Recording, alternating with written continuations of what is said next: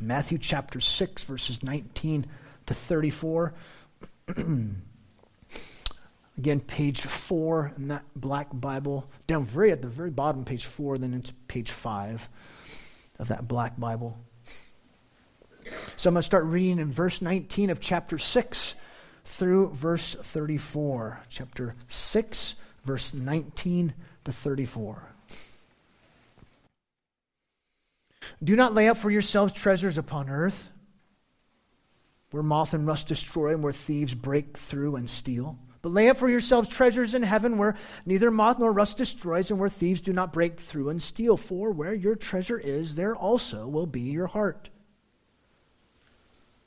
The lamp of the body is the eye. Therefore, if your eye is healthy, your whole body is light. But if your eye is bad, your whole body is darkness. Therefore, if the light that is in you is darkness, great is darkness. No one can serve two lords, for either he will hate the one and love the other, or he will be devoted to the one and despise the other. You cannot serve God and wealth.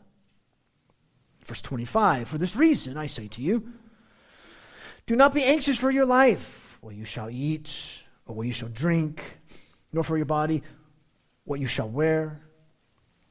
Is not life more than food, and the body than clothing?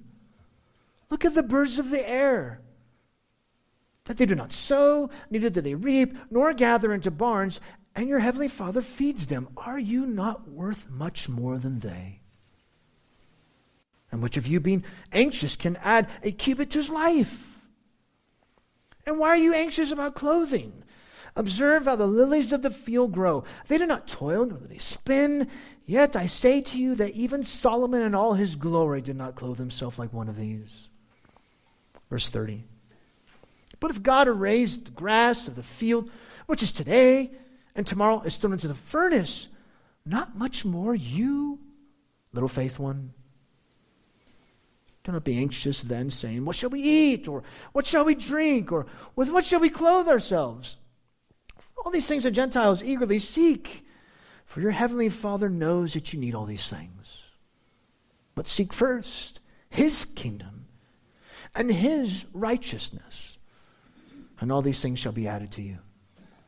Therefore, do not be anxious for tomorrow will worry for itself.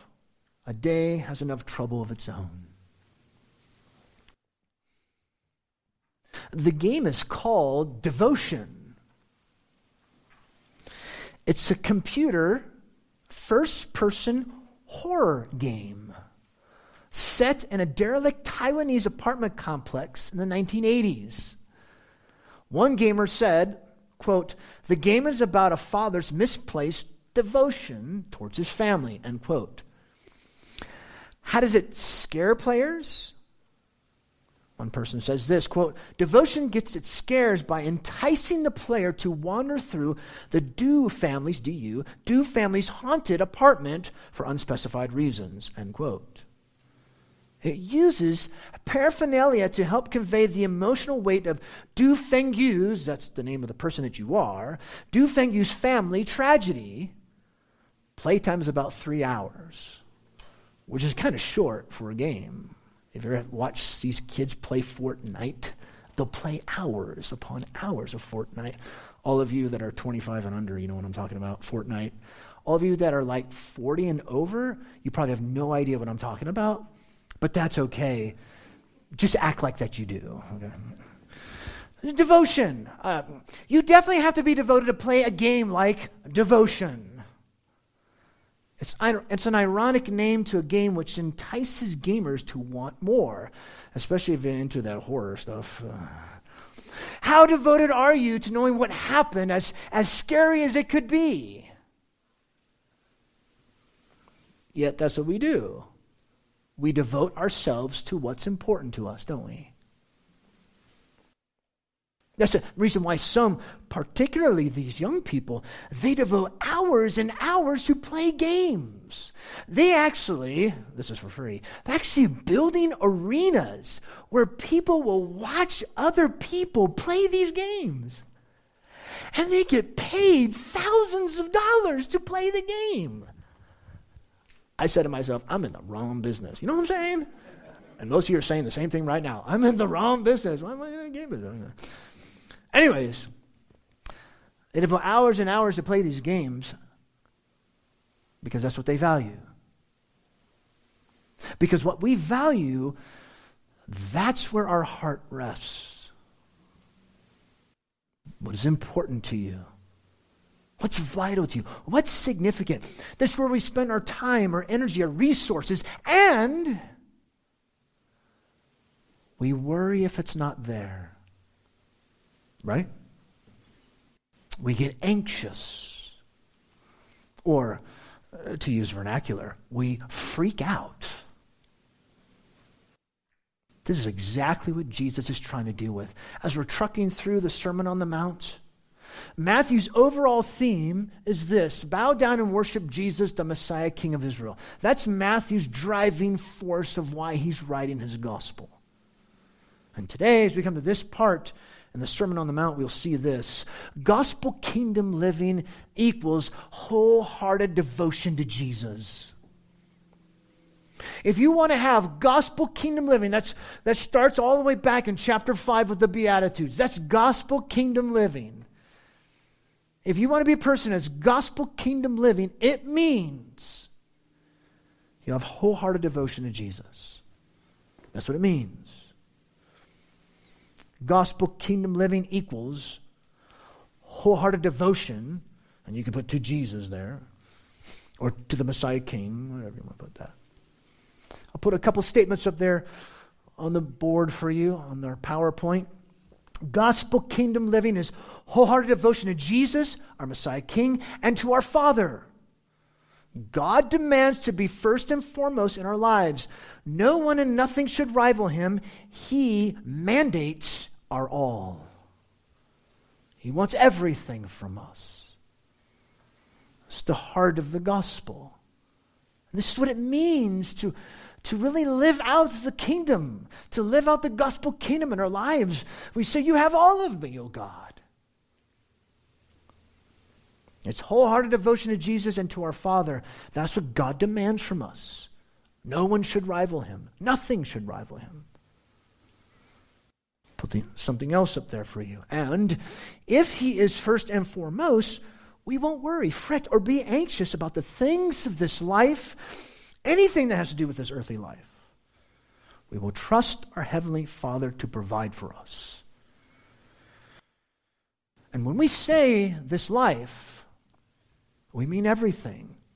The needs, materially, socially, psychologically, mentally, everything.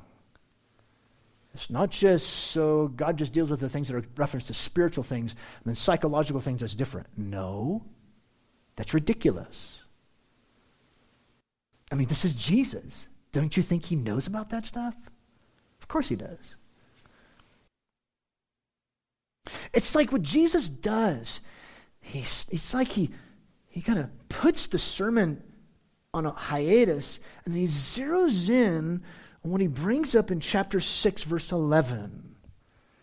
Give us today our daily bread. What does that mean?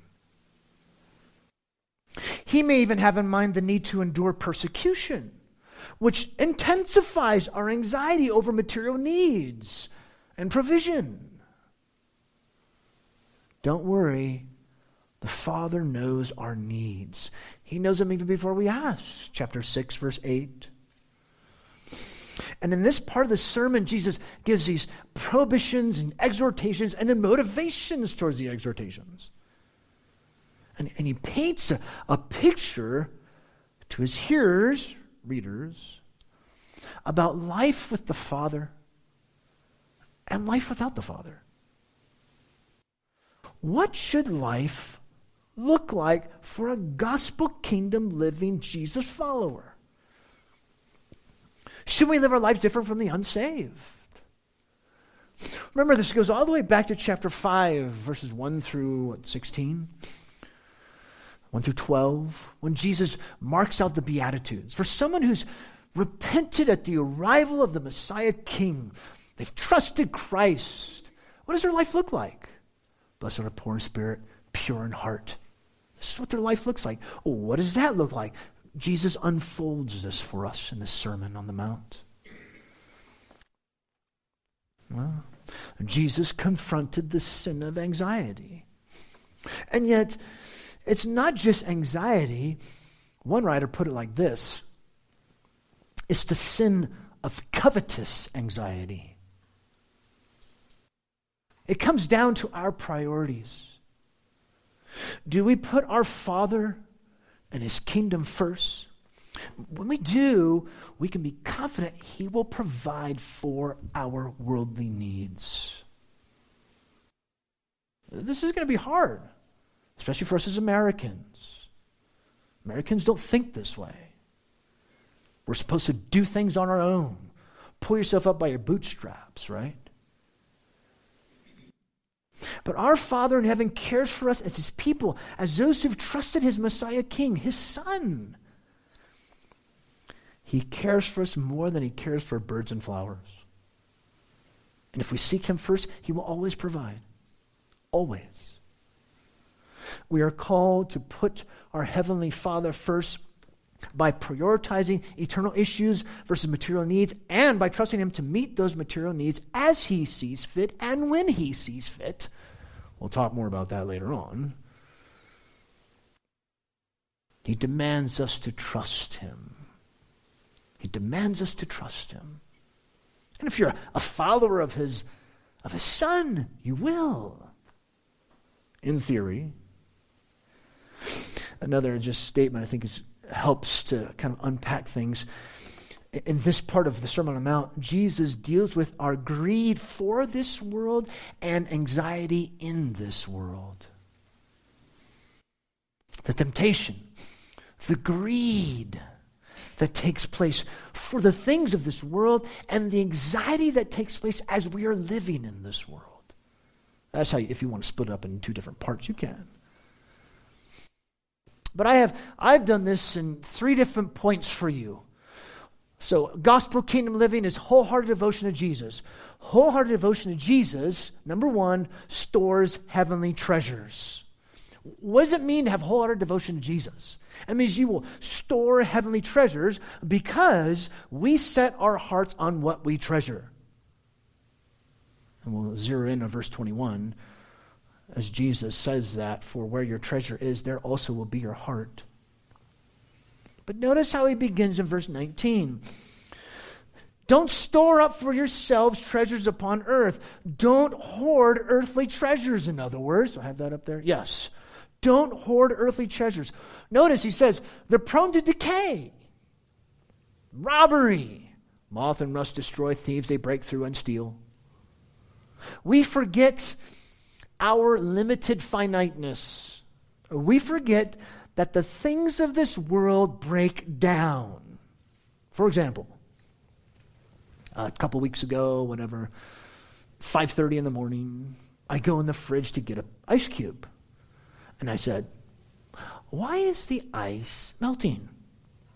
Why is there water on the floor where the ice is not supposed to be? Our refrigerator went down. So about 5:30, 6 o'clock in the morning, I had the big ice chest pulling stuff out. My wife comes out of the bedroom. Her eyes are like this big. You know, it's like 5:30, 6 o'clock. She's like, what you doing, honey? Well, guess what? It was lots of fun, right? This is what happens. Refrigerators break down. We got it fixed, by the way. Thank you to Michael Matthews for the extra refrigerator. Cha-ching. Things break down. They don't last. Why are you storing up things upon this earth that don't last? Notice what he says in verse 20. But lay up for yourselves, store up for yourselves treasures in heaven, where moth and rust don't destroy, where thieves don't break in and steal. Accumulate heavenly treasures. Well, what does that look like? The Beatitudes. Pure in heart, integrity. You're a person of grace, not a person of anger. You're giving generously. Your worship is pure. You're not getting for the approval of people, etc., etc., etc. It's what he just talked about. in chapter 5, verses 1 through chapter 6, verse 18. Look, and then he says this, verse 21, for where your treasure is, there also will be your heart. Our hearts will be devoted to what we treasure. We are committed to that which we think is most valuable. And it's heavenly treasure alone that we should prize, because it's eternal. What does he mean by heart? It's the inner intellect, volition, your will. That's the source of our deeds, of why we do the things that we do. Now, it can be difficult to focus our hearts on God and not on stuff, because we have the tendency to elevate stuff over our Father. And, I mean, think about this. Jesus is saying this to people who are living in the first century. How much greater is it for us living in the 21st century and in plush America 21st century? You have everything at your disposal. Ba-bam, ba-bam, ba-bam, ba-bam. He is first, not the prosperity, power, and possessions that this world offers to us. But if we long for his kingdom and his will to rule on earth as it does already in heaven, chapter 6, verse 10, then we will make sure that we value our Father and make first what's important to him. What's important to God? That's what you should make important to you. What shows our deep down values are the choices we make on what we store, on what we prize. I mean, think about it. Upon what do you set your heart? Upon whom is your heart? Is God, our Lord Jesus, most important to us? The one whom we most prize. It shows in how you spend your money. It shows on how you spend your money. And look what Jesus says here. He continues on, verse 22. The lamp of the body is the eye. Therefore, if your eye is healthy, that's a better way to translate that word, your whole body is light. Verse 23, but if your eye is bad, your whole body is darkness. Therefore, if the light is in you is darkness, great is darkness. What in the world is he talking about? It's almost like you read verse 19 through 21, you're like, okay, I get that. You read verse 24, you're like, yeah, I'll get it. You read verse 22 and 23, you're like, what in the world does that have to do with anything? It's an odd, difficult proverb by Jesus, but we can think of it this way. One writer puts it like this, quote, good eyesight illumines one's whole life, whereas poor eyesight is a great hindrance, end quote. The eye provides light, that is, metaphorically speaking, one's proper values. What we value. The eye is the source of light to the whole body, as one writer put it. The eye is used to show its value to the rest of the body, how vital it is. I mean, think about it. When you're able to see, it shows the trajectory that you're going in, the direction you're going. That's why Jesus uses the eye and as light as a metaphor for us. And within this context, this seems to point to this, to having a proper view of possessions. In other words, an evil eye hoards earthly possessions. A healthy eye does not look with envy, but sees kingdom values and stores up heavenly treasures. And then Jesus calls us to examine ourselves. Look at what he does in verse 23. The last part of verse 23, therefore, if the light that's in you is darkness, great is darkness.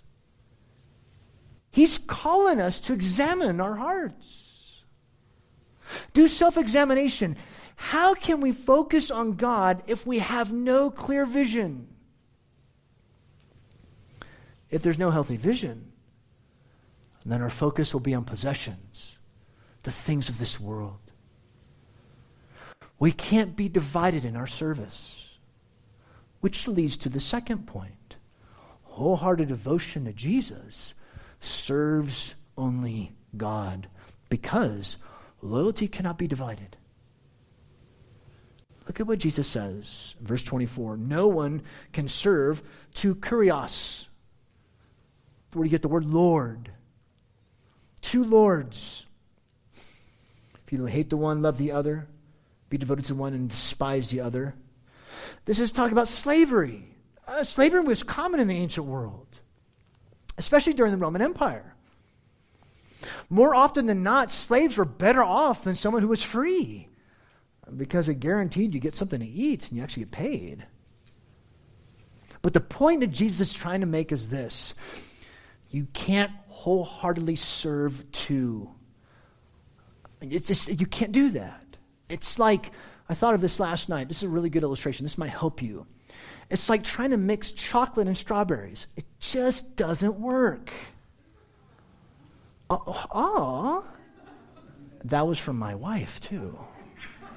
You don't mix your sweets with your fruit. Don't do that. That's evil. I'm being facetious. Some of you are looking at me like, oh my goodness, is this guy for real? No. I'm being facetious.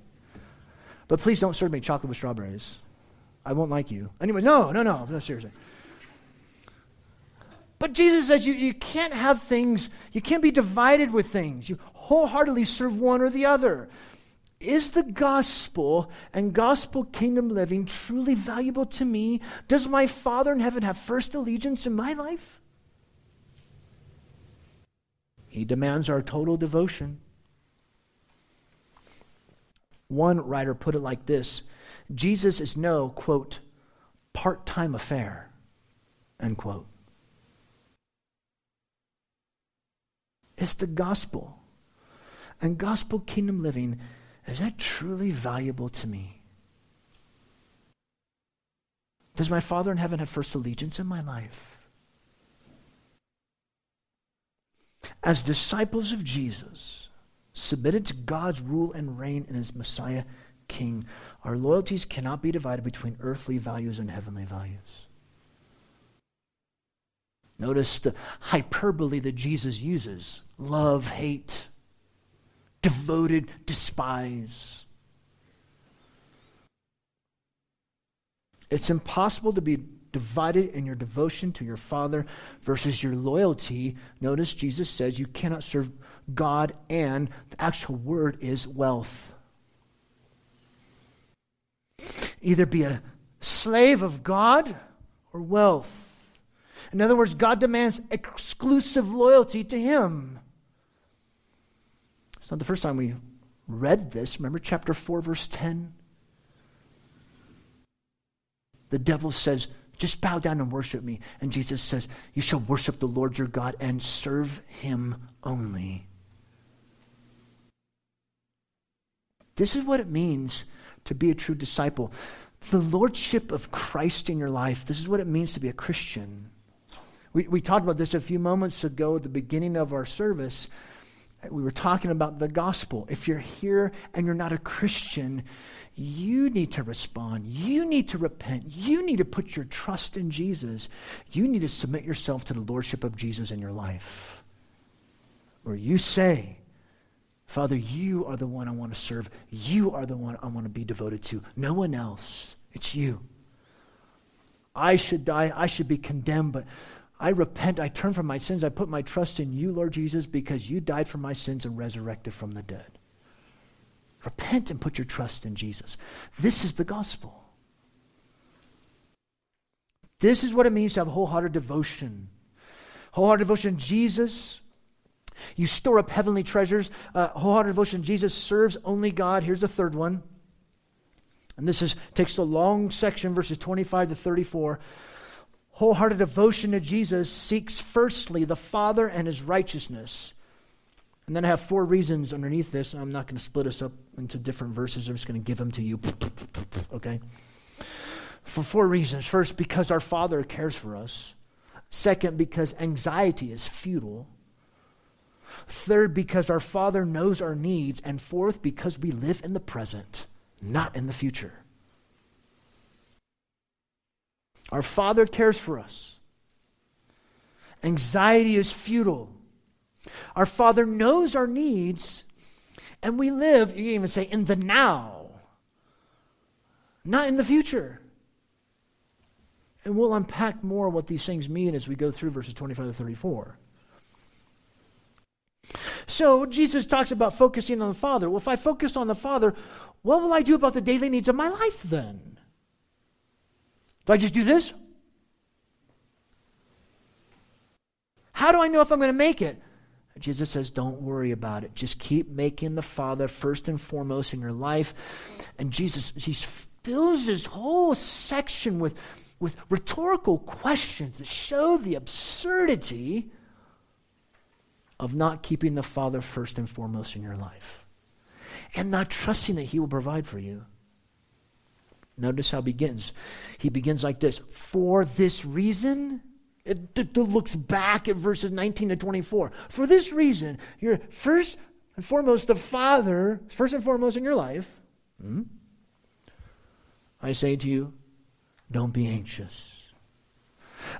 The first prohibition, or excuse me, second prohibition, don't be worrying about material things if we cannot serve both God and wealth. Notice how he splits it up. Food, drink, clothes, what you're going to eat, what you're going to drink, what you're going to wear, life's basic necessities. Don't worry about them. Now, mind you, this is going to be hard for someone in the first century. There weren't a lot of refrigerators in that day. But Jesus is saying this is pointless. Trust or rely on God. In our worry, we doubt the Father's loving care for us. Us, disciples of his Messiah, King's Son. We doubt this. And look at the rhetorical questions he gives. The end of verse 25. Is not life more than food and the body more than clothing? It's more than this. Think about it. If God gives life, can't he supply the means to sustain your life? Of course he can. It's ridiculous. It's ludicrous to think otherwise. The wealthy are discouraged from concentrating on their success, and the poor are discouraged from concentrating on their misery, because the Father takes care of them both. Look at what he says here in verse 26. Look at the birds of the air. They don't sow, they don't reap, they don't gather into barns, and your heavenly Father feeds them. These birds, they don't sow, they don't reap, they don't save anything. Notice the lesser to the greater argument. The end of verse 26. Are you not worth much more than they? Aren't humans more valuable to your Father than animals? If he feeds them, he'll feed you. Now, this doesn't mean the birds are idle. I mean, if you look at birds, they look for their food. They search diligently for the food. So it doesn't mean that we don't work or we do this with our hands. I'm waiting for you to drop food out of the sky. Why come you're not doing that? I mean, duh, you don't do that. Notice what Jesus says next, verse 27. And which of you, by being anxious, can add a cubit to his life? A single hour to your life. He's not talking about your stature, although some of you might want that. This is the idea. If I can just get one more hour in the day, then I'll be okay. I know you people have never said something like that before, right? If I could only have one more hour today. If I had more hours in the day, I can get so much more done. Our Father gives us all the exact amount of time we need. Adding won't help. Why don't we just trust our Father in this way, that he'll provide? I mean, notice how Jesus used motivations to get us to see that worry and anxiety is pointless and futile. Trust the Father to give. And when he's first and foremost wholehearted, it becomes easier in theory. Look at verse 28. And why are you anxious about clothing? Notice the fourth rhetorical question. Now it's about clothing. Disciples of their Father and his Messiah King, they must learn from the flowers, God's providential care for them. Look at what he says. Observe the lilies of the field. They don't toil, they don't spin. Verse 29, yet I say to you that even Solomon in all his glory did not clothe himself like one of these. If you're going from Old Town Cottonwood, coming into town on Main Street, kind of look over to the right, there's an empty field. You see the beautiful purple flowers there. Have you seen them blooming like that? Have you seen that? And you see them actually all over the place. We're driving back from Phoenix or down to Phoenix. You see the purple flowers, just wild flowers just like that. Just on their own. That's exactly what Jesus is talking about. Not even Solomon in all his glory was more beautiful than these flowers. And look at what Jesus says. Look at verse 30. If God raised the grass of the field, which is today, and tomorrow is thrown into the furnace. In other words, the short lifespan of grass and flowers. Doesn't God care more for the disciples of his beloved Son? Won't he care more for you? Won't he look after clothing his own children, Messiah King followers? And look at what Jesus says at the end of verse 30. Little faith one. Because we're anxious about these things, we have little faith. Now, our commitment to kingdom values is there, it's true, it's real, and yet it can be insufficient, can it? It can be weak. Strengthen our resolve. Strengthen our trust in our Father. Jesus is imploring us to do this. Look at what he says in verse 31, kind of summarizing things. Do not be anxious, saying, what shall we eat? What shall we drink? How shall we clothe ourselves? Verse 32, for all these things the Gentiles eagerly seek. Gentiles, Greek, Roman mythology, they believed in gods who were notoriously capricious. They had to do crazy things to appease these whimsical, impulsive, false deities. They do all these things. They seek these necessities and then some by their own efforts, Jesus says. They look to their own resources, Jesus says. Of course they act like this. But why are you acting like this? Notice the next part Jesus says there in verse 32, for your heavenly Father knows that you need all these things. Not so the one and only true God. His love and care are trustworthy, unchanging, and faithful. He knows what you need, even before you ask that. Chapter 6, verse 8. One writer put it like this. Worry is practical atheism and an affront to God, end quote. Trust your Father to meet your needs. Our Father will meet our needs, and He doesn't mean our wants, the things we'd like to have, or what we think we may need. Nor does it mean we won't have trouble or suffering in this world. We must trust God knows what He's doing. We must trust our Father. Easier said than done, right? And then look at here's this culmination that He gives us here in verse 33. But seek first His kingdom, that's the kingdom of the Father, and His righteousness, that's the righteousness of our Father, and all these things shall be added to you. The right priority, the right focus. Remember we had to pray that? Last week looked at chapter 6.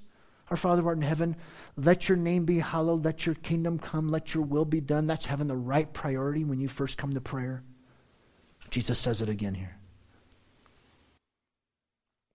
Seek the Father's kingdom and His righteousness. What righteousness is He talking about? Remember chapter 5, verse 20? Unless your righteousness surpasses that of the scribes and the Pharisees, you cannot enter the kingdom of heaven.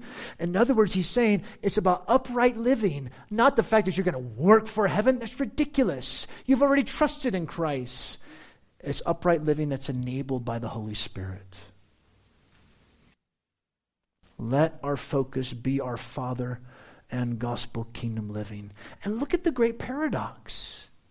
The great paradox is, if we put the interests of our Father and his kingdom as first, he will give us food, drink, and clothing. He will provide for the basic necessities of life. Which means what?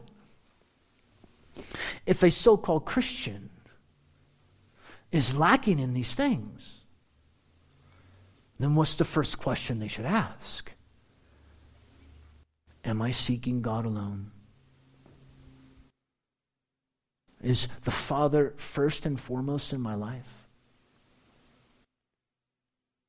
To seek his kingdom is to seek him as our King. And it's clear that Jesus is our Messiah King. He is the one to whom we give our complete allegiance and whom we should totally seek. It's him. And if we pray this, chapter 6, verse 10, we should live it out. And it doesn't mean we don't plan. It doesn't mean we don't work. It doesn't mean we stand like this, idle. We can only do what he calls us to do. You know, the song says, don't worry, be happy. A better place to put it. Don't worry, seek God's will, God's kingdom, God's rule, and God's reign in your life. Seek that. One writer put it like this, quote, when God's disciples put first things first, God will meet their needs for sustenance and clothing, end quote. We must have single-minded devotion to our Father and to our Messiah King. He knows our needs and cares about those needs. He rules, he reigns. And then look at what Jesus says here in verse 34. Therefore, do not be anxious for tomorrow. For tomorrow worries itself. A day has enough trouble of its own.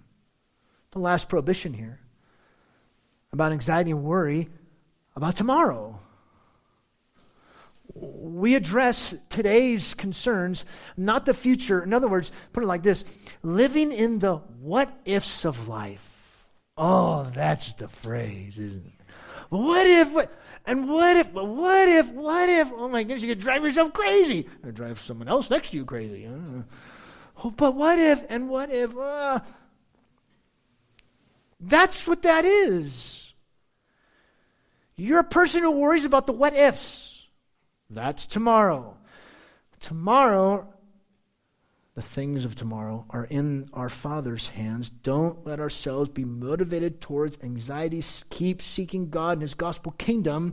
We take one day at a time, not freak out over what is going to happen tomorrow. We have firm faith in our Heavenly Father. There's enough things to consider for today.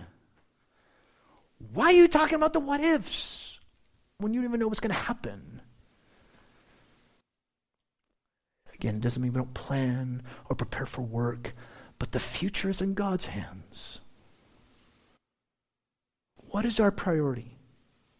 I mean, that's the driving force of Matthew's gospel.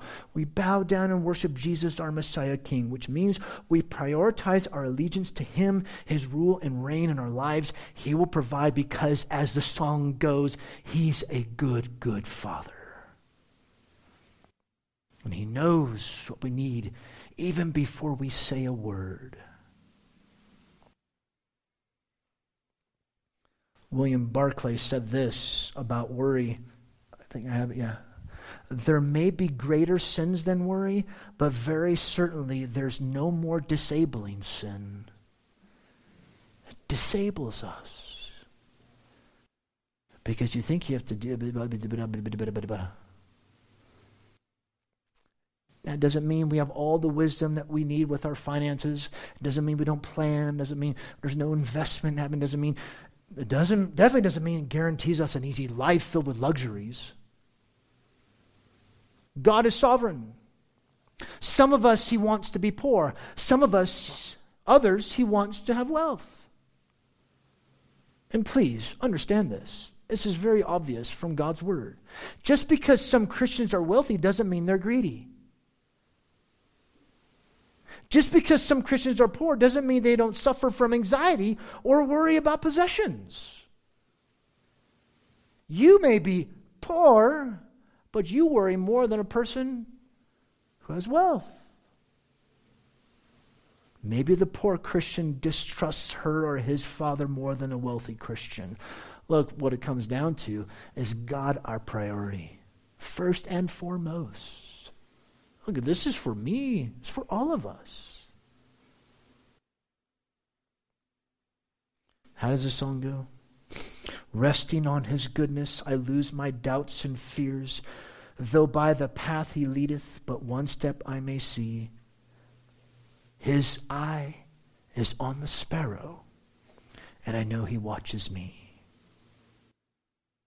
And one day, friends, when the kingdom comes in all its fullness, God will dwell with us, his people, and you won't have any needs. He'll supply everything immediately. And your pleasures too. Because the more you know about God, the more pleasure you will have in such ecstasy that we have never experienced before. Never. God knows we have everything in our Father. If we can just think this way, if we can just get ourselves to mentally think this way. Gospel kingdom living is wholehearted devotion to Jesus, our Messiah King, and to our Father.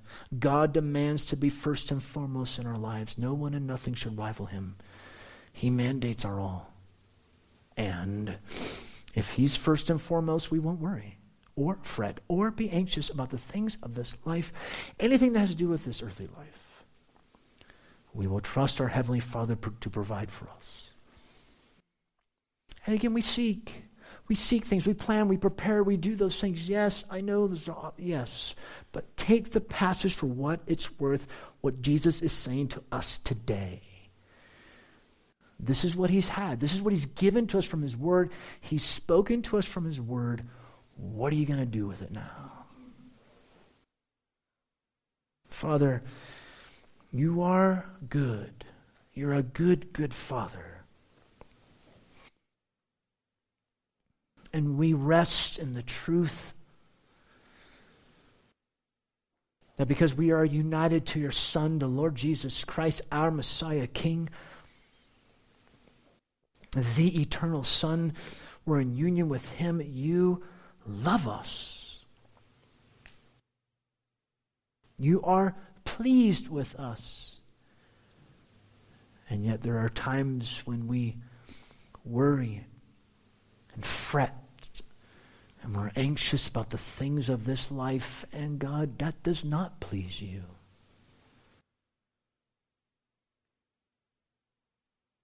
What do we truly value?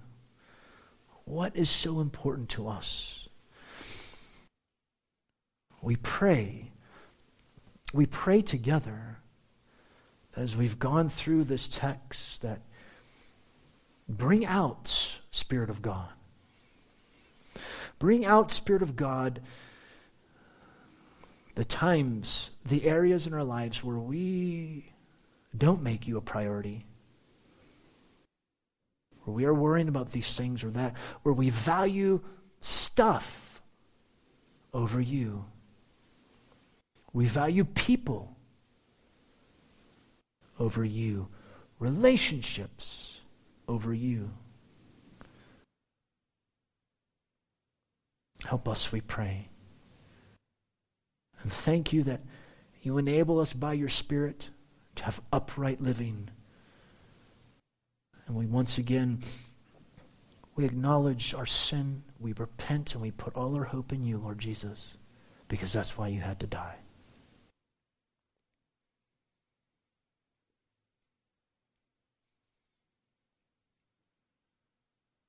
I want to encourage you at this time to let your mind think on these things. We'll take a few moments for you, moments of silence for you to ponder and to think about what we've looked at in God's Word this morning.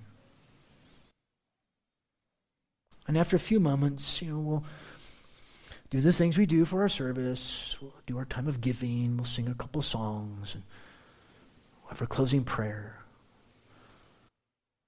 But we do this on purpose. We have a purpose to stopping here towards the end of our service. Between you and the Lord, you can let your mind think on Scripture. Maybe read back through your notes. Maybe take this time to pray one of these verses in your own heart. Whatever. But let this time be between you and the Lord where you're allowing your mind to think on these things.